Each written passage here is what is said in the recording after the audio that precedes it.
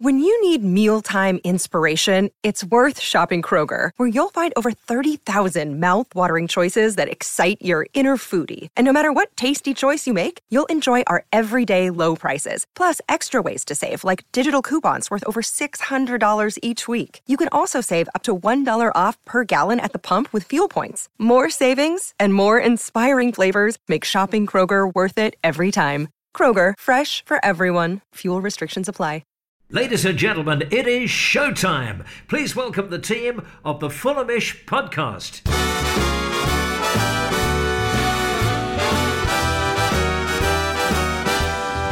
It's the Fulhamish podcast, your independent voice of Fulham FC. My name's Sammy James. Welcome to the show. Today, we'll be looking back with a small tear in our eye at Fulham's semi-final defeat. Well, it was a draw on the day, but defeat overall to Liverpool in the Carabao Cup at the Cottage. Issa Diop gave us hope.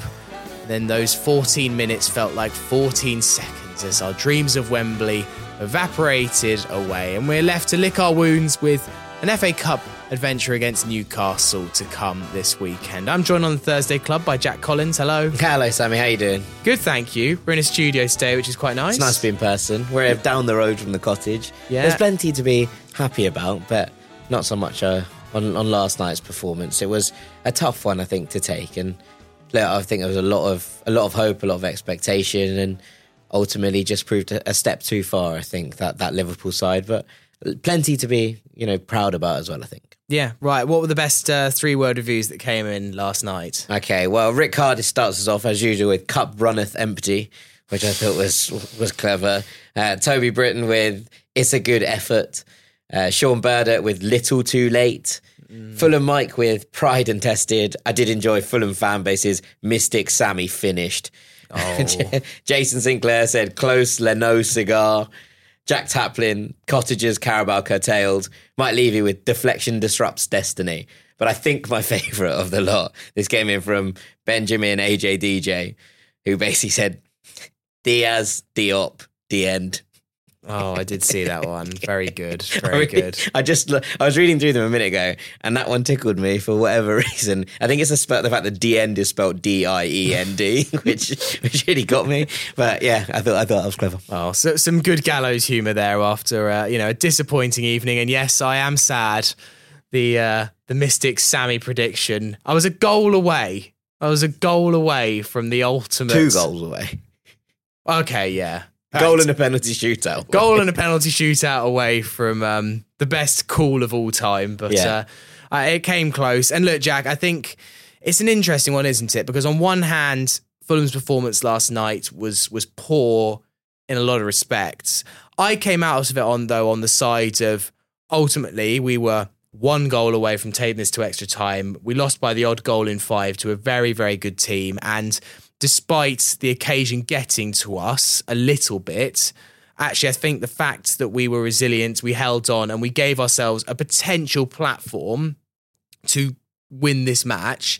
And I know some people might listen to this and say, well, that's loser mentality. But you've got to, I feel like, take into consideration how far we've come. Yeah, I think it's 2 sides. And often we say this, right? 2 things can be true at the same time.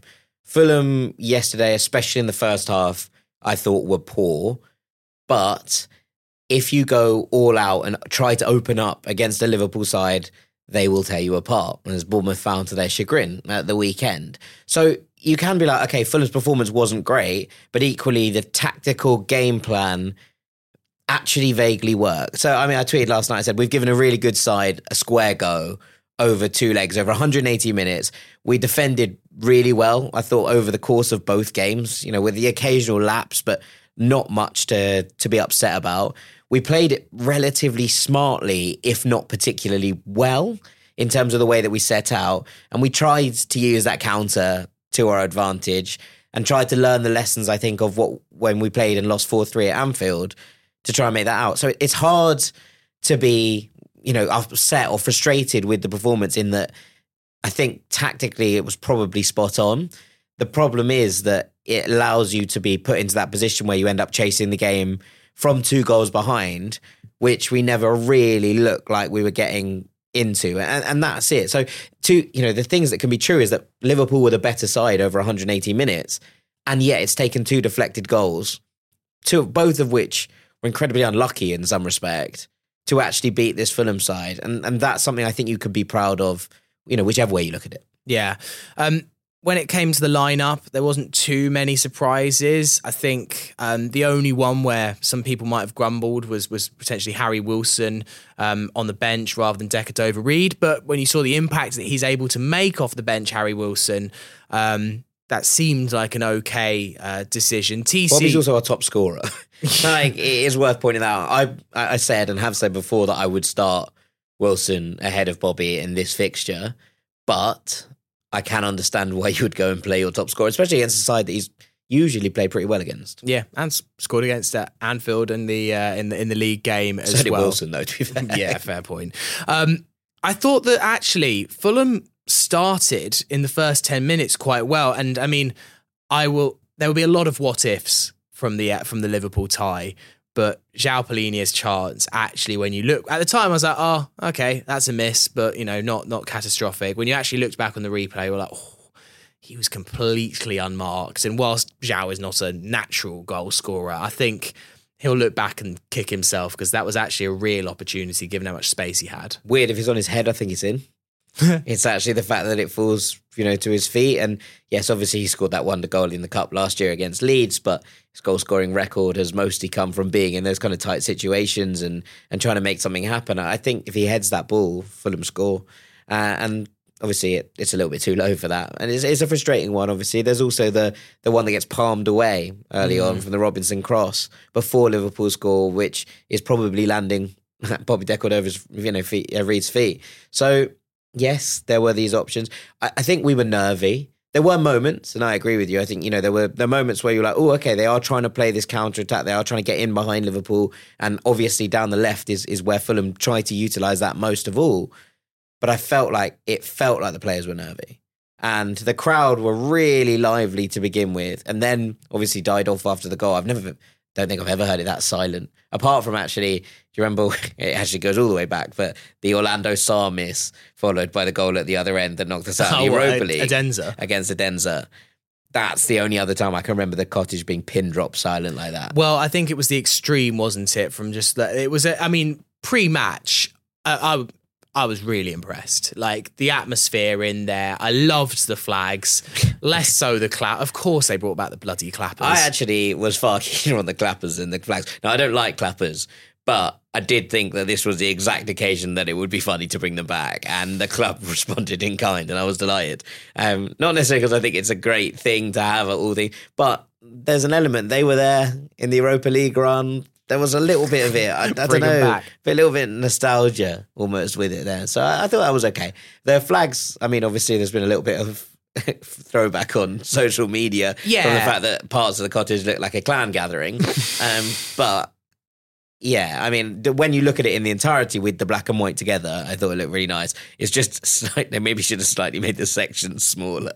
Yeah, obviously maybe, lessons to be learned regarding the layout of the flags, but, we're not here to chastise everything. At least they're the logistics. Yeah. The picture, I think the club shared it on their Instagram, and it was like a panoramic view where you swiped, and it was as the players were walking out, and that view that they got with the fire and the Hammersmith in black and white, the big banners, the noise. It was something to behold, and I've got to say fair play for actually making the fans, allowing the fans an opportunity to really try and bring something home. Obviously, it fell flat pretty quickly, but it was special. Yeah, look, I thought the atmosphere was excellent to begin with, and then excellent, obviously, as the game ramped up. And there were moments, obviously, when the goal went in, I think it took a little bit of time for everyone to recover. But, occasionally you need a spark moment there. And I don't necessarily mean that in a player to actually do something. Weirdly, it's often a big tackle or a foul against Fulham. And I think you'll remember the Hamburg game, 1-0 down. The thing that turned the crowd was the challenge on Danny Murphy in the corner. Right in the corner by the corner flag, and it wasn't given as a foul. And the Hammersmith went ballistic.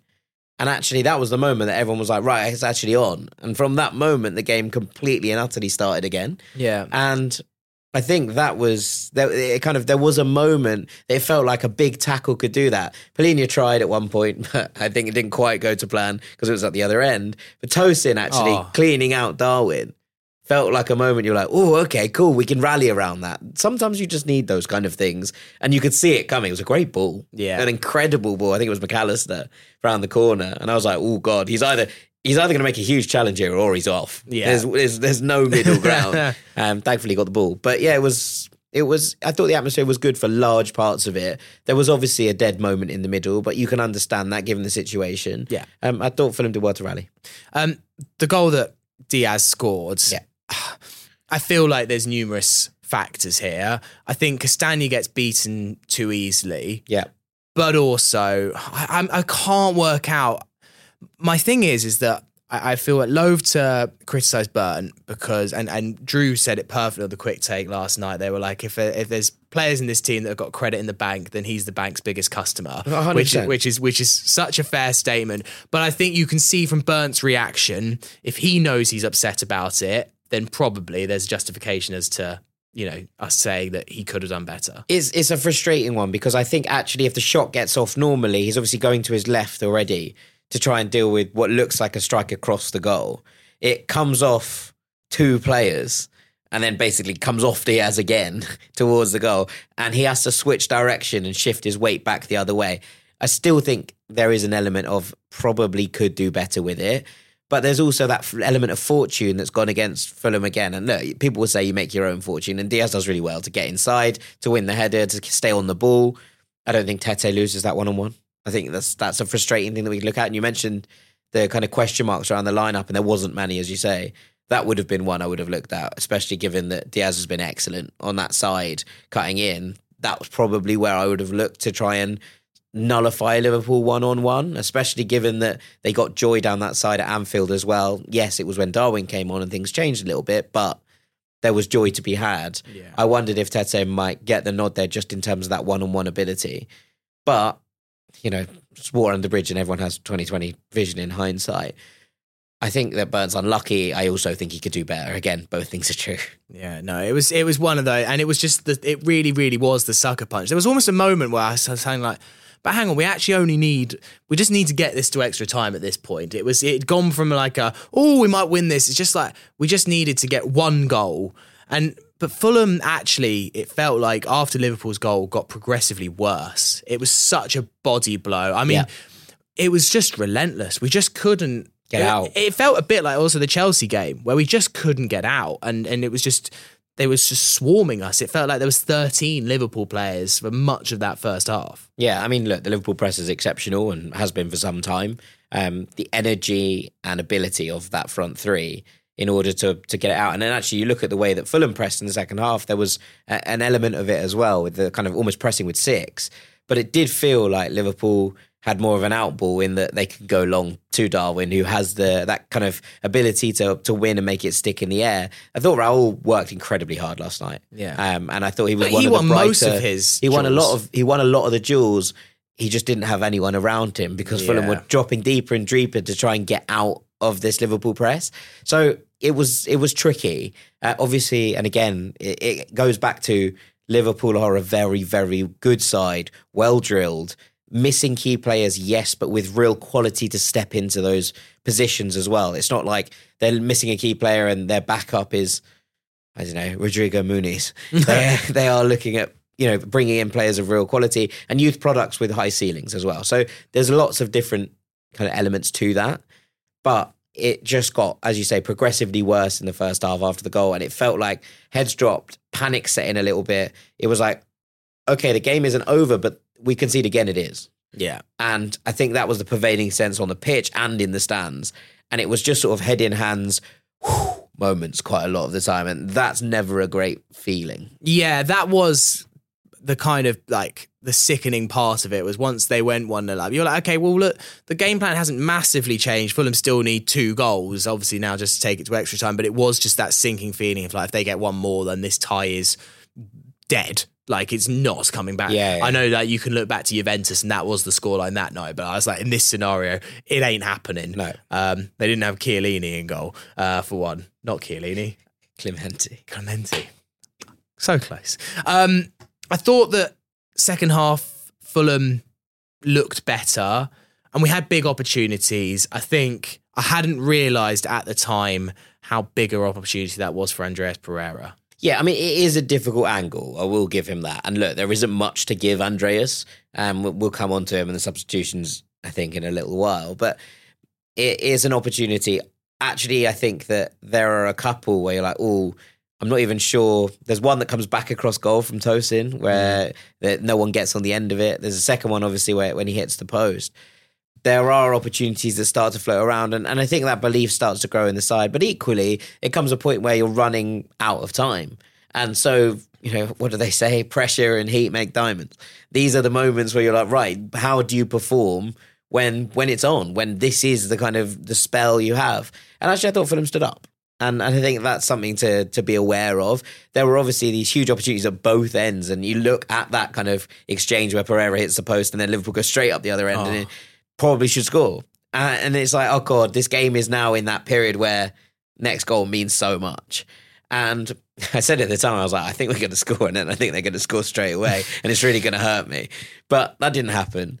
There was this kind of feeling that Fulham were growing into it, and so much of it was to do with Harry Wilson, because Wilson's introduction felt like the spark plug that reignited this Fulham team, and suddenly everyone got second wind. And I think that was what the nice bit about it was, because Willian looked dead on his feet about 50 minutes in, but in the 80th minute, he's herring around, making challenges on the edge of his own box.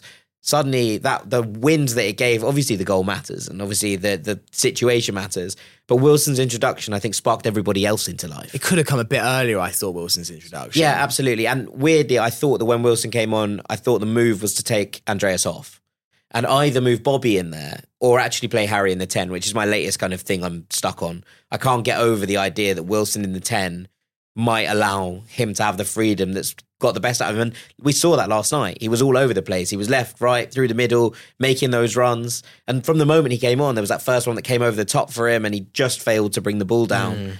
They all felt like, you're like, oh, okay, Fulham have a threat in behind all of a sudden that wasn't there before. And it meant that Liverpool had to rethink a lot of the situations that were going on. Obviously, Wilson picks the ball up on the left-hand side for the goal that comes in and he beats a player and tucks it in and Diop scores. But that freedom that Wilson seemed to play with, because they were just like, well, do what you need to do, because no one else has anything about them at the moment. I think that works with him in the 10, especially with the Iwobi away. I think that opportunity needs to be given to him at some point, maybe this weekend. Is Harry Wilson not entering the Adama Traore vortex? Not the fact that he doesn't exist. I mean that he's just becoming such a... He seems to be performing so well off the bench, and then you give him the chance to start and he seems to perform not as well. Yeah, I mean, I look back to the Liverpool game where he did start. Yeah. And he was excellent. So there are obviously moments, and there have been games where he has been an excellent impact sub. I mean, the Villa game was such a clear example. He changed that game. Sure, but he came on at half-time at that game. So it did feel like there was more of an opportunity. I think Harry Wilson has done enough in his substitute cameos to suggest that he deserves a start now. Now, if that goes awry and it looks... But if Harry Wilson doesn't start the weekend, I'd be incredibly surprised. Well, I mean, also for the fact that we're going to need any fresh legs that we can get in this game. But yeah, it just feels like I think there's an opportunity to play him in the 10, and I'm intrigued by it. I mean, the goal was really well taken. I mean, I think Conor Bradley, I think we've got to hand it to him, was excellent, filling in over two legs. He looks like a real star in the making, but actually Wilson exposed him. At that moment. At that moment. He was brilliant for Bolton, but actually that goal got scored, not that exact goal, but the one where they cut inside and it's someone who's changed plans from a winger that tends to be going outside or a fullback that's going round him all game, suddenly changes tack and comes inside him. There's no one covering the spaces. It's something we've seen before. But yeah, I like Conor Bradley. I still, as long as I'm on this planet, won't understand why he's there. What's he doing? Issa Diop. What a finish. I'm grateful that he's there. I mean, maybe he should get two. If you cock it in, does it count as 2 goals? It was so good. Yeah, it's a really good reaction body movement. Whether it's deliberate or not is probably a different question. He just thought, just get something on it. But yeah, it's a really good piece of manoeuvring the body to actually work it out. But yeah, I agree. No idea what he's doing there. Has he stayed up from the corner? It feels like an inordinately long time. Yeah, there's been an awful long time up from the corner before. But yeah, I'm glad he was there. I feel like, though, it's the momentum afterwards. I was shocked to find out later that evening that goal had come in the 77th minute. I even said it wrong on the quick take last night. I thought it was in the 81st. No. And I was like, it's in the 70th. I did look at the score. I did look at the scoreboard when we scored.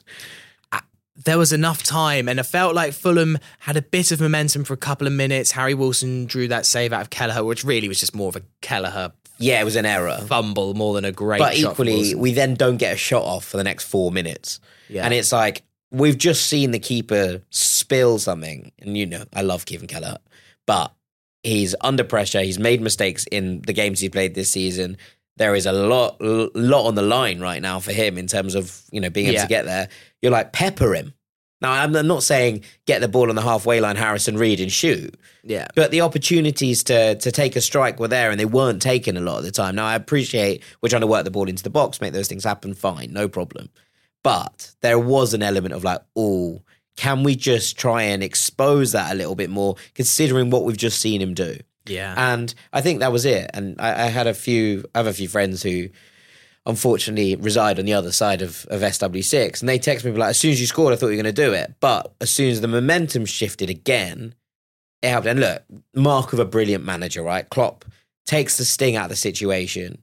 He takes the moment where you're looking at it and going, okay, what's happened here? He's brought a third centre-back on. Now, a lot of people will be like, wow, he brought a third centre-back on against Fulham. But it was just the way that the game then was drawn. And it was like, okay, cool. The ball was knocked around the back a little bit more. It was just like every time Fulham got the ball, it was put into the corner to make sure that there was either back in your own half, or Liverpool just knocked it around between that back five and kept the ball a little bit more. It was really, really well managed. Frustrating, but well managed. And if Fulham had a major opportunity towards the end where we'd missed, there was a sitter or something, you'd hang on that and go, what if? But we didn't really create all that much. After that Wilson shot, there's nothing to hang on to. And that is a mark of good management. It's also a mark of how little depth Fulham had. And weirdly, we talked about Andreas. I would have pulled him when Wilson came on. When he actually got pulled, he just started to influence the game. It was the moment where you're like, no, not now. Not now. Yeah. And I honestly, I know that some people have more faith in Rodrigo Muniz than I do, but I'm still not sure what a Rodrigo Muniz does. Yeah, I think both of those subs killed the momentum. I think Harrison Reed, I got the Harrison Reed for Kenny one because Kenny looked slightly dead on his feet and also had been on this yellow card for a long time. It had been a tough game for him, and although he'd done well in parts, but I thought he had a really good game, but there was definitely a switch there to be had. I think if they'd brought on Sasha after what he did against Chelsea, the Hamilton then would have gone into uproar. Although I think that in perfect circumstances, that would have been the move that Marco would have made. But it is what it is. And then you kind of look at it and go, well, what's the other move? Now, my disdain for Carlos Vinicius is well documented on this podcast. But actually, if you were going to throw a striker on who likes to throw his arms around a little bit and cause a fuss for the last couple of minutes of this game with no VAR, that might have been the move. And I don't think I'll say that again for the rest of the season. But for this one game, could have been the move. I think what frustrated me watching Rodrigo last night, and I've been an advocate for him, I thought when he played against Brighton, I thought he was fantastic that second half, and he came on and I felt like he sauntered about a bit. And I feel like, look, he's nowhere near the quality. He's also not a 10, and we didn't really switch formation. It was all very odd. Everyone was just a bit all over the place, which is not great. And I criticise someone like Arteta for doing this quite a lot. It's like, you get to the end of a game, you need a goal. You just throw the forward players on without any sort of strategy or plan. That's exactly what it felt like from the end of this. And even if the move was to put Rodrigo up front and play Raul off him a little bit deeper where he likes to operate, I would have understood it. But there wasn't any sense of that. It was just like lost lambs running around up front. I just felt like, you even saw it in the game that's happened at Anfield where Nunez came on and he just ran around like a madman. And I know that Nunez has got 10 times the quality of Muniz. But I just was frustrated that Liverpool had that ball so much at the back. It was Kwanzaa to Van Dijk to Kwanzaa. And I was just asking Rodrigo Muniz to sprint around like I wanted him to be a lunatic for 15 minutes. And Raul was still sprinting around at this point, and he'd done 90 minutes. And Muniz was sort of sauntering around behind him looking like Bambi wandering about. That was what frustrated me. I was like, go on there. And even if you can't do anything on the ball of quality, just like make Van Dijk force like the long passes because this Brazilian guy is just getting in the way. Like make them think, because that last 15 minutes just drifted by, and that was the moment we'd done the hard part. Yeah, got back into this game. As soon as the momentum swung, it never felt like Fulham were going to create anything of worth. Which is the most frustrating. But then again, the quality of depth isn't there to be able to change the game off the bench, and that probably is something in itself, right? And then you have to look to higher management and squad depth and building to actually address that issue, and that should be addressed. We don't have the capacity, especially with 2 players off AFCON, and you can't use that as an excuse because you know that when you sign those players, right? These are 2 players who were signed in the summer. So there's no way that anyone can turn around and be like, oh, we didn't know that they were going to be going to AFCON. It was well documented by the point that... So if you're thinking about this season properly and logistically, which I imagine Fulham aren't because that's not the way that the Fulham higher-ups work, you have to kind of have a plan, a contingency plan in place. And they'll look at it and say, oh, well, Adama Traore was injured. Well, have you seen Adama Traore for the last couple of seasons? He's always injured. So you can't use that as an excuse either. And that's where it all starts to fall down a little bit, because there needs to be that ability to change the game off the bench if you are going to go and beat a team like Liverpool at this stage of a competition over 2 legs. Yeah, no, Marco did the best with the hand he had, but I think ultimately... Yeah, apart from maybe a couple of substitutions should have been earlier, maybe a different kind of way you play them out. I don't think Marco did loads wrong yesterday. I think that the team looked nervy in the first half and he would have had to address that. And he spoke about it in the post-match press conference. He said, look, we get to these moments, we have to learn from them. And we learn from what happened at Old Trafford last year. We'll learn from this experience as well. And that's fine. Learning muscle memory about how to deal with these. And we talk about those nerves. Okay, maybe the next time some of these players, and I don't know when that will be, and maybe some of these players will have moved on. Maybe all of these players will have moved on. But if he's trying to build something short-term, well, medium-term, where Fulham are going to be in this stage of a cup competition in the next 2-3 years again, that muscle memory will remain, and that's key. I think also it ultimately didn't actually massively play into Fulham's strengths, the fact that it had to be done over 2 legs. It was always a tough ask. Yeah. Over 1 leg, it's a cup match. Who knows what happens? But over 2 legs, it becomes a little bit more about who's the better team. We always knew that this was the exact tie out of the 3. That was going to be the hardest. That was going to be the hardest by a mile. Yeah. I know obviously Middlesbrough would have been Middlesbrough, but I think, we've seen us play Chelsea. They are a brilliant side, Liverpool. And in a one-off match, especially with the players they were missing, I think Fulham could have. Coulda, woulda, shoulda. Yeah, I mean, it's interesting. We'll never know. We will never know, because I was watching the Copa del Rey when I got home afterwards and looking back at what happened last night. And actually about 5 years ago, I think it was 2019-20, the Spanish Federation, RFEF, basically we're ditching 2-legged semi-finals, quarterfinals in the Copa. Since then, the big 2 of, I think, 2 of 5 rather than 7 of the 8 beforehand. There's been 14 different teams in the semi-finals.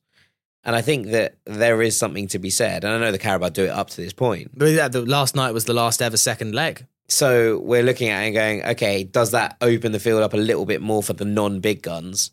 Probably. So it's an interesting one to just think about, in that Real Madrid and Barcelona are both out of this season's Copa del Rey. Yeah. It allows for a Final Four that, well, we don't know what are the semi-finals, but we're talking about Real Sociedad, Athletic Club, and Mallorca, right? And it's probably going to be Atleti that join them, but you're looking at it and going, okay, cool. Like that's an exciting, different... Well, that's partially what's happened with the penalties at 90 minutes this season, as well as being a leveller.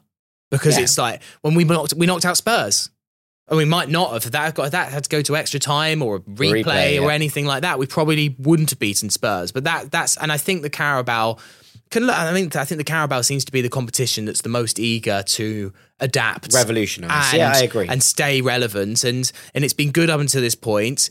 And now that we've experienced cup football over 2 legs, apart from the fact that it made for a great occasion, it meant that there was definitely a game at the Cottage. Yeah, that is It made for a great occasion. I'm almost glad we experienced it, but if we had to do it again, I'd rather just wham, bam, 1 leg, see what happens, create a bit of chaos. It wasn't actually the most enjoyable 2 legs to watch as a fan. Not just because it was so nervy at the same time, but... We had our moments. The Willian goal at Anfield was incredible. And obviously last night, the celebrations in the aisles, as I wasn't in my normal seat because I missed the deadline because I'm an idiot. And I genuinely challenge anybody at Craven Cottage to find a worse view than what I had last night. My dad was like, I'm not paying you for that ticket. He was like, absolutely no chance. We were directly behind the pillar in front of the stairs in H5. 109 and 108, GG, H5, Hammersmith End. The two worst seats in the stadium. And also you're right next to the stewards. So obviously every time you edge out to the aisle to try and see that, they're like, can you sit back in there, please? Get back in. I was like, this is it. This is the worst seat ever. Oh man. Yeah. But look, it was a special night, but ultimately fell a little bit short. There was one question that was asked to me in the pub afterwards by Drew Heatley's brother, Joe. Great guy, Joe. And he said, you've got kind of like a red pill and a blue pill. And the red pill is that Mo Salah, AFCON basically wouldn't have been happening. They'd have had Salah, but we'd have had Bassi and Iwobi, or blue pill was as it was. And you get to do it all again. You might, and also you could do it again. Is it just the AFCON players? It's not like suddenly Trent and Robertson are back fit. No, just AFCON. Yeah, I mean, I think you take it. Because I think that the drop-off between Mo Salah and someone like Diogo Jota or Luis Diaz is... Yes, I think same. Not as obviously Mo Salah is exceptional. I'm not trying to take away from that. But I think with a little bit more depth and the ability, it's not just those players in the starting 11.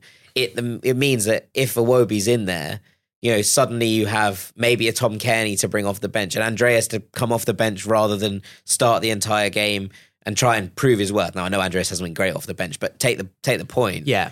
The depth and ability that would have given Fulham, I think, outweighs the damage on top of what Liverpool already had that Salah would have brought to the table. Yeah. All right, we're going to take a break there. Afterwards, we'll get into some emails and do a little bit of a preview of Newcastle on Saturday.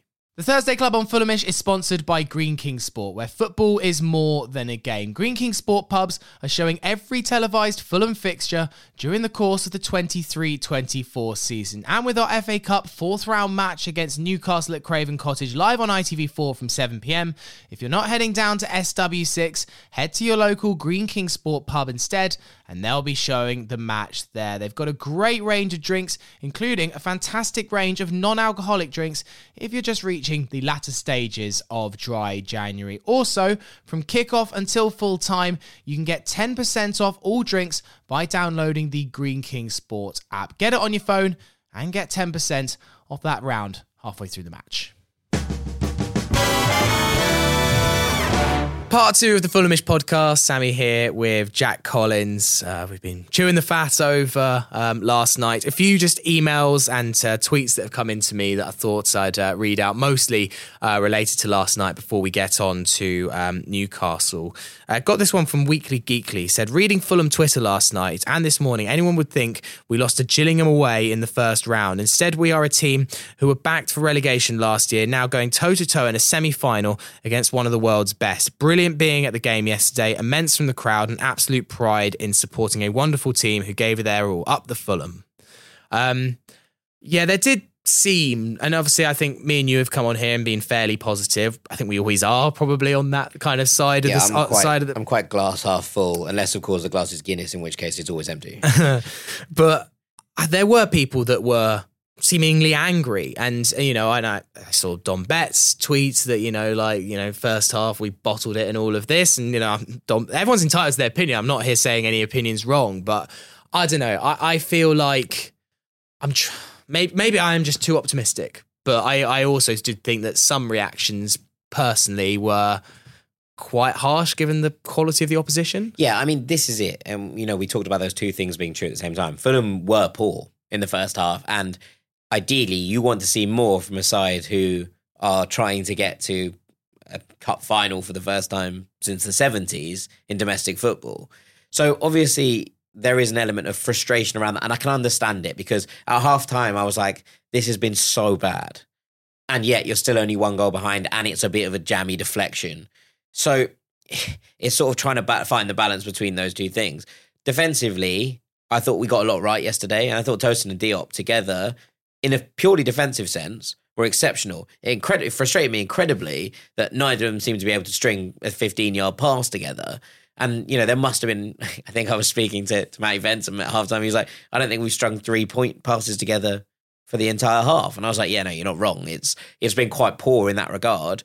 Equally, you stick in the tie and hope for the best, and it doesn't get away from you. And Fulham actually do have that opportunity to push it through in the last minute. So it's about finding that balance. I can absolutely understand why people are frustrated, especially with that first half performance, which didn't feel like it had the desire and kind of gumption, I suppose, given how lively the crowd was. It felt like you were like, all right, get into them straight away. And that didn't really happen. But on the other hand, Liverpool are exceptional. Yeah. So there's kind of two sides to the same coin of that in that regard. There were a few moments last night where I was like, and I talked about, I didn't think that Rodrigo Muniz, I would have literally made him sprint for the entire game. There was a moment I remember Andreas Pereira was at the Hammersmith end and he kind of gave up a ball that was going out for a goal kick, and I was a bit like, oh, come on, just have a bit of Boa Mortes about you. And I remember exactly what you're talking about. It's like he just let Joe Gomez shield it out, and I was like, I don't mind you not getting the ball because you weren't favourite to get there, but make an attempt. Yeah, because who knows? And also, the crowd went mad when he did that misplaced pass. Yeah, that was poor. I don't mind it being poor. I don't mind it when I mind it when there's a lack of effort. They're two different things. That was just a bad pass. And it felt like Andreas was getting a lot of it when my dad said it to me. He's like, he tries so many flicks. And I was like, yes, he does.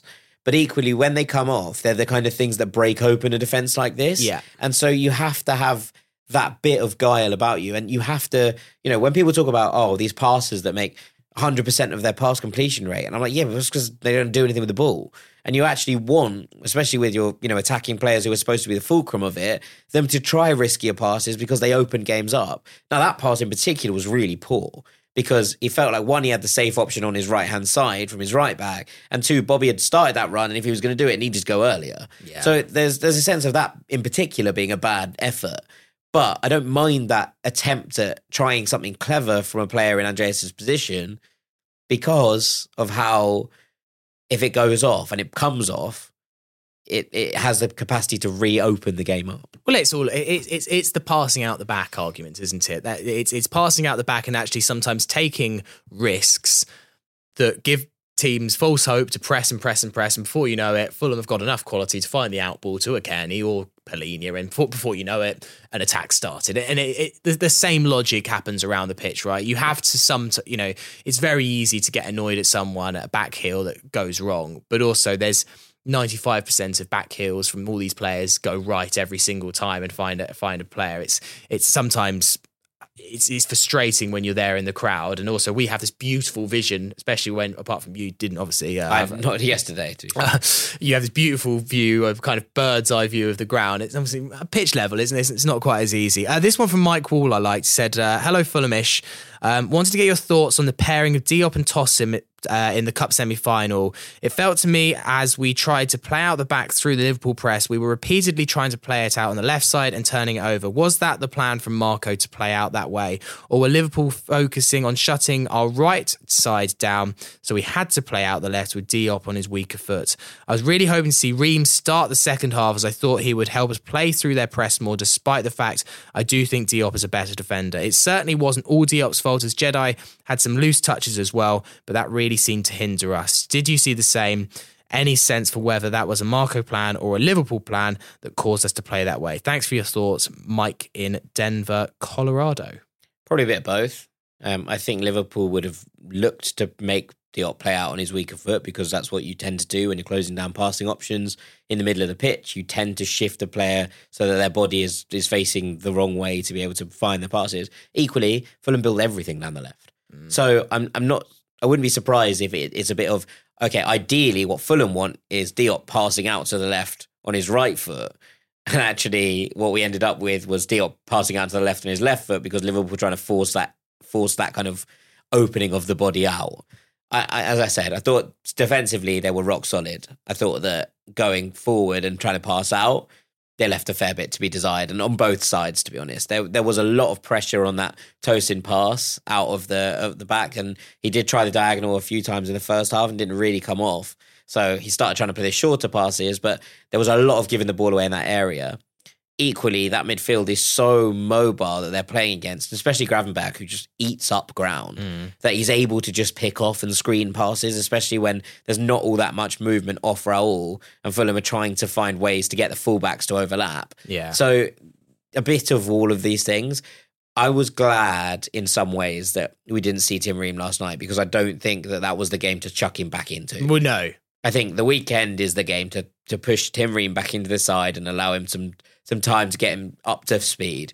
That was not the moment. No. And whilst I agree with Mike in that his passing out of the back is better and his ability to maraud is probably slightly higher than Diop's, I think we probably would have conceded another one with the way that Liverpool were attacking, with the directness of how Darwin was playing. Yeah, I think we would have struggled to deal with that with a Tim Ream coming back from injury. I think that the thing is that Fulham were quite easy to read. You knew that the beautiful, I think, about Bassi is his ability he can beat a man and he can run, and he's so strong that he's hard to get the ball off, even if you do get near him. Yeah. And therefore Fulham have options. Either you've got Tossen's passing, which is normally immense, or you've got Bassi, and his passing's not too bad as long as it's on his left foot. Yeah, but also when he starts to maraud, it opens space up, because then they knock the ball back and Tosin suddenly has 10 yards that he didn't have yesterday to be able to pick the diagonals he's trying to play. Yeah. And he didn't have that space to pick his passes yesterday. Yeah, that is because Liverpool knew exactly how they could stop us playing out. Finally, this one, we kind of touched on it, but I thought I'd read it out. Clayton Bricklemeyer, I haven't broken it down or anything, but my gut says that Harry has played much better coming off the bench. Well, I agree with you, Clayton, because I said this earlier, but I think you raise a good point. There have been games this year where Harry's done well starting as well. Yeah, I mean, look, I don't think consistency has been a brilliant facet of Harry Wilson's game, right? Since the Championship, he has blown a bit hot and cold when he's been in the Premier League in a Fulham shirt. And there have been some incredible performances. There have been some incredible performances off the bench. There's been good performances from the start. There have been bad performances from the start, and there have been bad performances off the bench. So the inconsistency of his game is probably why Harry Wilson hasn't actually moved or made that step up to a top club, right? And I was speaking about this to some of the Liverpool channels. They were like, well, where is Harry Wilson at the right level? And I was like, yes, because he's inconsistent. Yeah. Because there are moments where you're like, Harry Wilson is unplayable. Like that moment yesterday where he creates the goal, because his vision and ability to get past a player and open the game out is almost second to none when he's on form. But that is something that we haven't seen all that much of in terms of on a consistent basis. So yes, I can take your point, but I just think that this is a wider issue around Harry Wilson, which is just inconsistency of performances. Equally, if he was consistently putting in brilliant performances, would he be playing for Fulham? I don't know. Yeah, I don't know. There's always that argument, isn't there, with any player that starts doing well. Let's briefly look ahead to Newcastle on Saturday, and I think, Jack, the elephant in the room, it hasn't been discussed on the podcast yet, but obviously is the atmosphere. It's going to be bloody weird, especially with the kind of place next to what was one of the best atmospheres at the Cottage that I can remember, certainly pre-match probably since Derby in the playoffs to what's going to be in front of the players on Saturday. And there's no one to blame here but the club, who have completely misread the room again. But this feels like the most catastrophic that I've ever seen it. I mean, I haven't checked the ticket sales today as on Thursday. I assume it's not progressed much since Wednesday, but I mean, it's going to be, I think there genuinely might be more Newcastle fans in the stadium than Fulham fans. Yeah, I think they're and they're not bringing that many. No, well, they're not. But equally, we're already seeing things popping up on social media of Newcastle fans selling tickets in the home end to other Newcastle fans. Yeah. Which is unsurprising. This is a weird one, right? Because I think it is important to note that the pricing of this game at 40 quid on its own, out of context, if you take that away, people will probably be like, that's not that bad. It's not great, but it's not dreadful, and not the United prices that we've seen earlier in the season, etc., right? So it is important to note that. I think what's missing from that context is that, one, season ticket holders weren't given the opportunity to prioritise and keep their seats, which is bizarre. Yeah, although that one, I saw the reasoning on the FST website where the ticket office had said, look, we've got 3 games in 6 days, we're under pressure. That would have meant an even shorter time for us to turn around the tickets. But the thing is with the club, I'm like, okay, tell us that. explain. But also, like, as in the draw for the FA Cup was weeks ago. Yeah, like, but it's I not get that it. hard to turn this around. I'm sorry. Any ticketing system worth its salt, and this isn't a dig at the club staff, by the way, the ticket staff, because I think they do a phenomenal job under difficult circumstances. And I think that sometimes this gets construed as like a criticism of the people who are giving out the tickets, who are dealing with this. But the system should be able to facilitate for someone to be able to have first priority on their own seat. That's insane. Also, like, it takes on to a wider point. Why do the club not have a system that allows you to book in cup games, etc., onto your season ticket? Like, there's so many facets of this that are a major problem. And like, I'm sure the club will be like, well, actually, that's very difficult. It isn't that difficult. We were doing it 10 years ago. Yeah, but also it's done at tons of other clubs. I agree with you on that point. I agree that like the whole system should be better.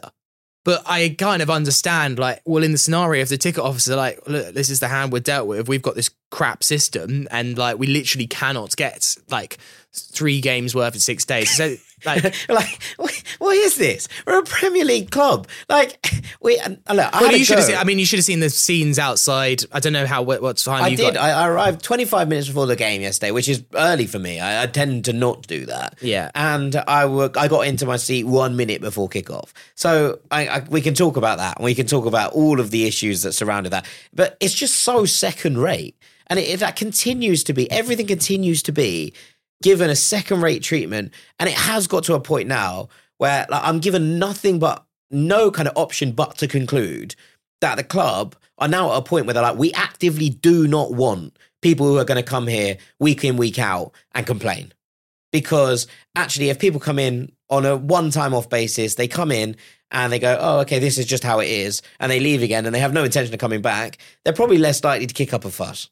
I'm left with that being the only conclusion that the club have got to. That's what they want. They don't want a hardcore, or even not, hardcore is probably a term that people will apply to different things. They don't want a localized and loyal fan base. They want this to become a tourist attraction. That's the only conclusion I can draw.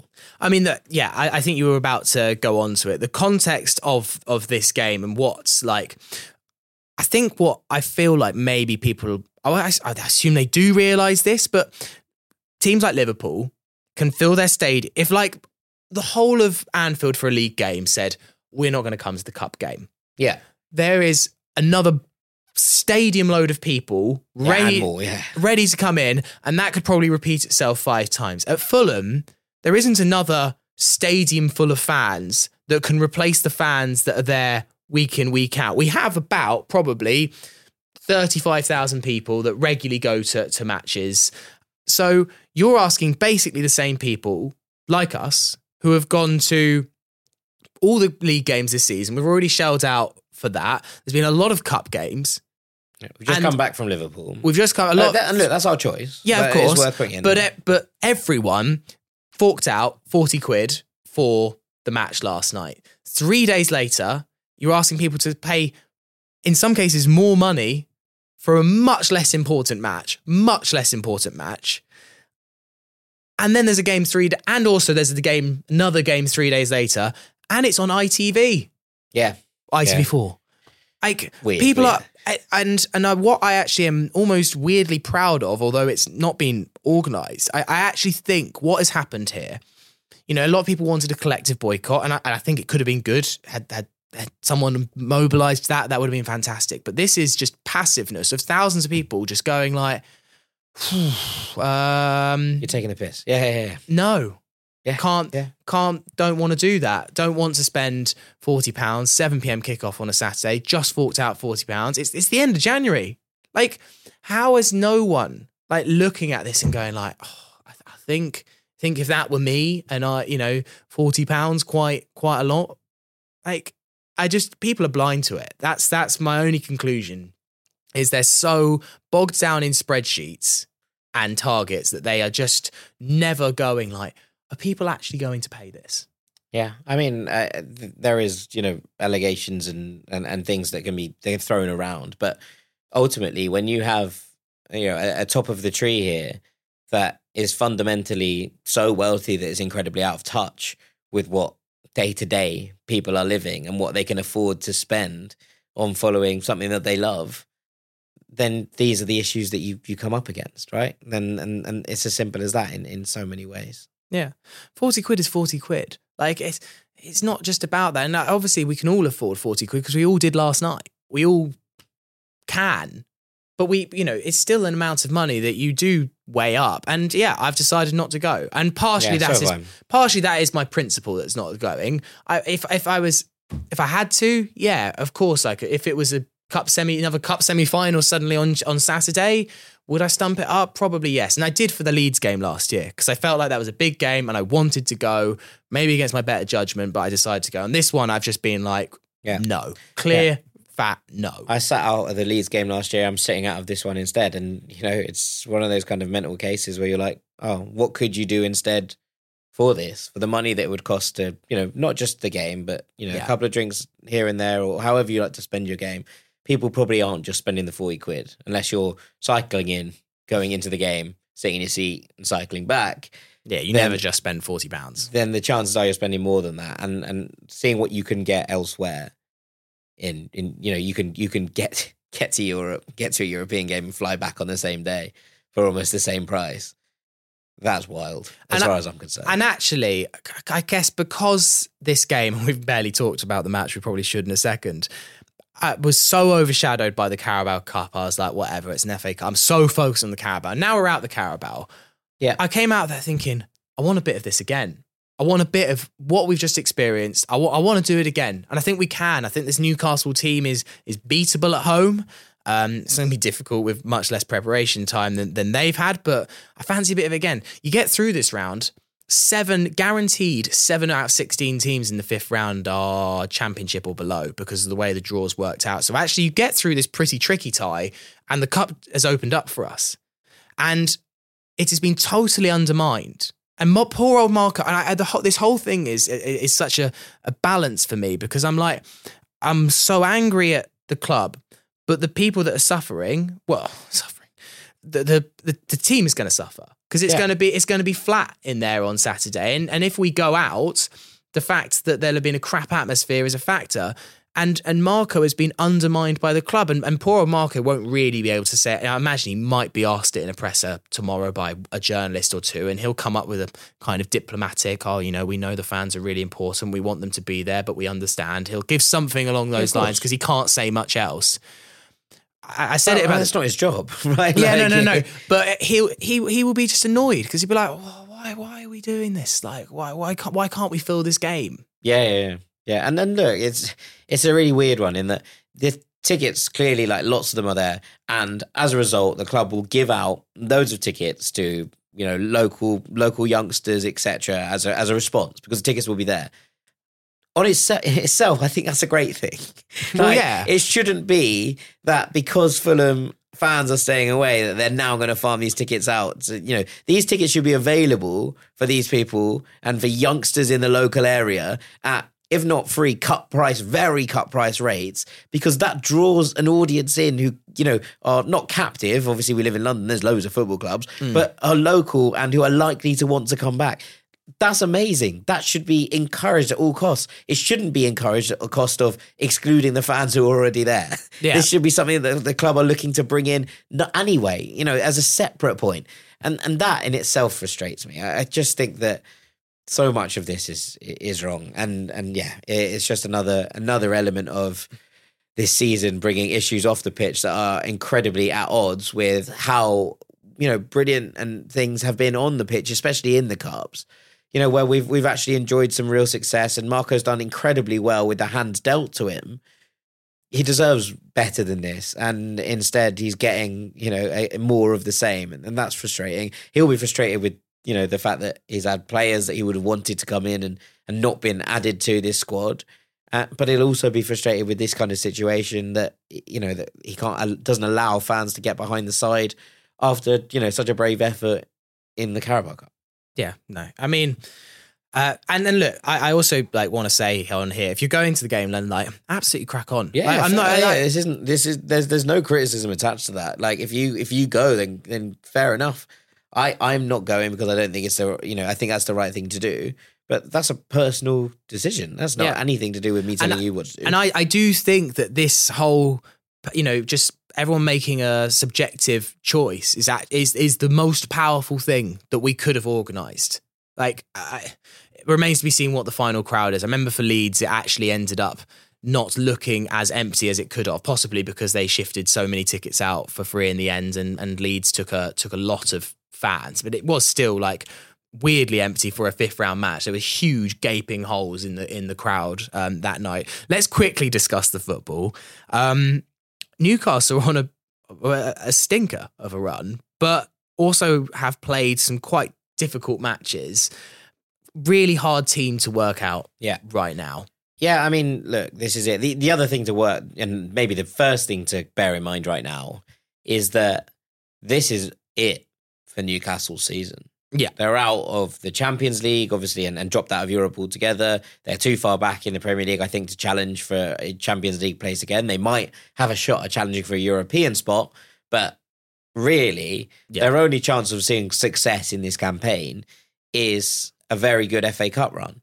And I think that this is going to be all systems go for Liverpool, for Newcastle, as far as I'm concerned. So they are a weird side. They are on a weird run. The injury crisis has abated a little bit, but it's still pretty bad.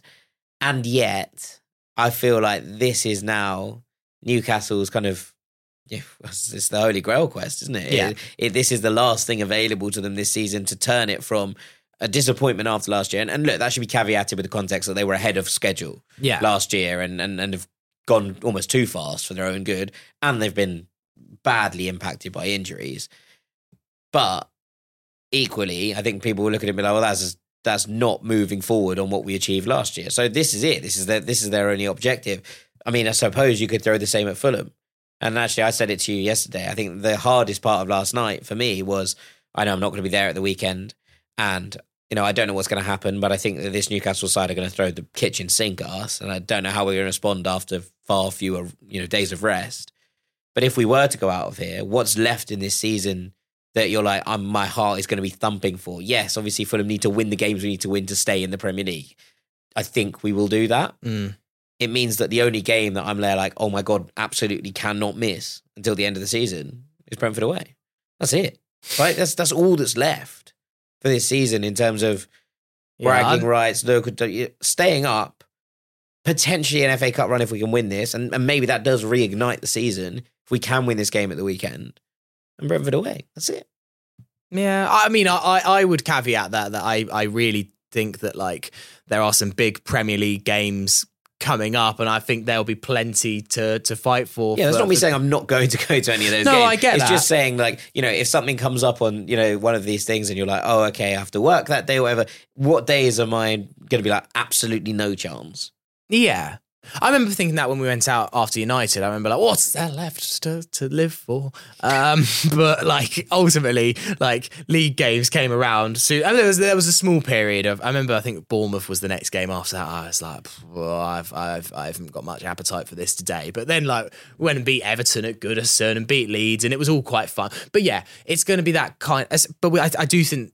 I don't think we're at that point, whereas last season where I was like, we are comfortable. I think we need to get there first. You're right. I think there's games to win before I feel like we can maybe get to that. Oh, the season's over. But yeah, I mean, I look at this Newcastle side. I still see plenty of quality all over, but it's weird how some players who have been performing at such a high level as well. I mean, Kieran Trippier is the obvious example, but there's others in there as well. Just seem to have dropped down a level from where they were. Yeah, I wonder where Trippiers' head's going to be at as well, because obviously the bid from Bayern Munich turned down this week. Yeah, there's talk of him coming back in for a second bypass. We'll see what that looks like. There was talk that he kind of was like, yeah, if the club accept that offer, I'd be interested in going. That would be cool. Playing for Bayern Munich. Obviously, he's had experience on the continent already. So, yeah. I mean, where his head's at, how deep this midfield looks, given the injuries and bits around them, I don't quite know. But equally, as you say, there's still a lot of quality here. There's talk of Callum Wilson being off and talk of interest from both Chelsea and Manchester United, which seems wild, but actually I think would be quite smart from both of them short term. It just all feels a little bit up in the air. Almiron might be off to Saudi Arabia. We've seen that link. I don't know what that means. If it means that Minte comes back from his loan at Feyenoord and is kind of fast-tracked into the first team early, whatever that looks like, just feels like plenty of upheaval at Newcastle right now, and maybe there's something that Fulham can dial into there. Yeah. From a Fulham team perspective, I guess it's about, we've had 3 days rest. It's probably using the fringes of the team as best as possible. I wonder if it's a Marek Rodak job, just in terms of like giving fresh leg. We've got a game on Tuesday as well against Everton to think about. So you would imagine that's actually maybe what's actually more important here. Is the league game more important than the FA Cup? I don't know. I don't. I'm not saying one is. I'm not sure what the answer is. I think the league game's more important. I think it probably is as well, because Everton feel like a beatable opponent. And like ultimately, like at this, you're still at a stage of the FA Cup where like is a long way. We're only 6 points clear of the relegation zone. Yeah, we're not that clear of relegation. We there's a lot of bodies in there, but we're points wise. Yeah, I think if you're being pragmatic, you can be. My heart does say the FA Cup, but my head definitely says it's Everton in the league. And you mentioned someone like Tim Ream. It feels like a perfect opportunity to just not go full Luke de Fougerolles. Although I actually think he might get looked. Although I'd love it, because I think he's a talent, but I think it's going to be maybe. I think it's going to be players that were on the bench on Wednesday. Yeah. It would have been a Fode Ballo-Touré game, wouldn't it? Yes, but unfortunately he's not available. So I guess that means Robinson stays in the team. I wouldn't be surprised if both Harrison Reed and Sasha start in midfield, maybe alongside Palhinha. Yeah. But again, we don't know hugely what that looks like in 10. I think Willian probably gets a rest. I think Wilson starts. I think he might start Muniz. See, that's suddenly feeling like quite weak. But then again, Muniz started in the Carabao Cup against Spurs in the second round. So I just think there's a lot of running, and Raul worked his socks off for 90 minutes. Got to give him that kind of credit. So yeah. I think Muniz might start. I mean, Tete seems obvious. Tete comes in, I think. Yeah, I think we're talking 5 or 6 changes. I think Tete comes in. I think Ream comes in. I think Sasha and Harrison come in the midfield. I'm going to say that Wilson comes in for a start. Yeah, and Muniz comes in for a start. I mean, it was a strong lineup that we played against Rotherham in the round, and that was only a few days before the first leg. I mean, if you look at that team that night, it was Rodak in goal. Castagna played on the left, and it was Diop, Tosin, Tete, Lukic, Reed, Pereira, Decadova, Reed played on the left, Wilson played on the right, and Muniz played up top. Yeah, that feels about right. But with Tim Ream in, because he was injured for that game, wasn't he? Yeah. So Tim Ream in there for Diop, and I think that's just starting 11. I think he actually absolutely spot on. Castagna came off in this game. Robinson didn't. I think he starts Castagna at left back. There we go. That's the cup team. All right. Well, thank you for listening today. It's been a historic week for Fulham. It's not ended how we want. But I think there are some positives to take out of. Such massive positives. If we're trying to look overall at this entire cup run, has been so memorable. Even from the very first round that we had against Spurs, where we won that game on penalties. Yeah, it's not been an easy cup run. I think Norwich was maybe the only game that was a little bit of a... And even then, they were on a cooking little run in the Championship, and there was a lot of optimism that felt... Yeah. We spoke about it being a banana skin, right?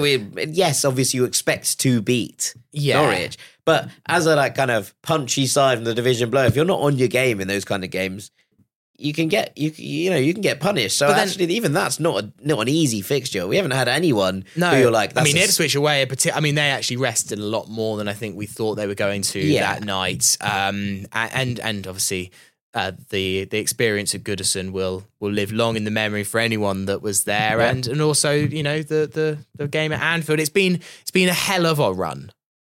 We've given it a good go. It's been a lot of fun, and I will be eternally sad that I am not able to have my prediction immortalised forever. Alas, you would have been insufferable. There is some positivity that's come out of this one. Peter Rutzer there last night was like, oh, thank God. He celebrated that Diaz goal like nobody's business. Just so he doesn't have to listen to me drone on about that for my hot take forever and ever and ever. You've still got a long way to go before your Robinson 10 assists. 10 assists in all comps. We're okay. He's on about 3. Yeah. You never know. What would you like to go for as the pod name? I am going to go for Benjamin AJ DJ's Diaz Diop Diend. Very good. Very good. All right. Well, thank you very much for listening today. Fulhamish will be back on the weekend. We'll be reflecting on the Newcastle game and everything that happens and previewing Everton. Jack, have a lovely weekend. Yeah, thank you very much. I'm looking forward to it. We'll be keeping an eye on that game if I'm not in the stands. Yeah. And whatever you're doing, if you're going, enjoy. If you're watching on the telly, enjoy as well. A sad night for Fulham, but still some positives to take. You Whites. You Whites.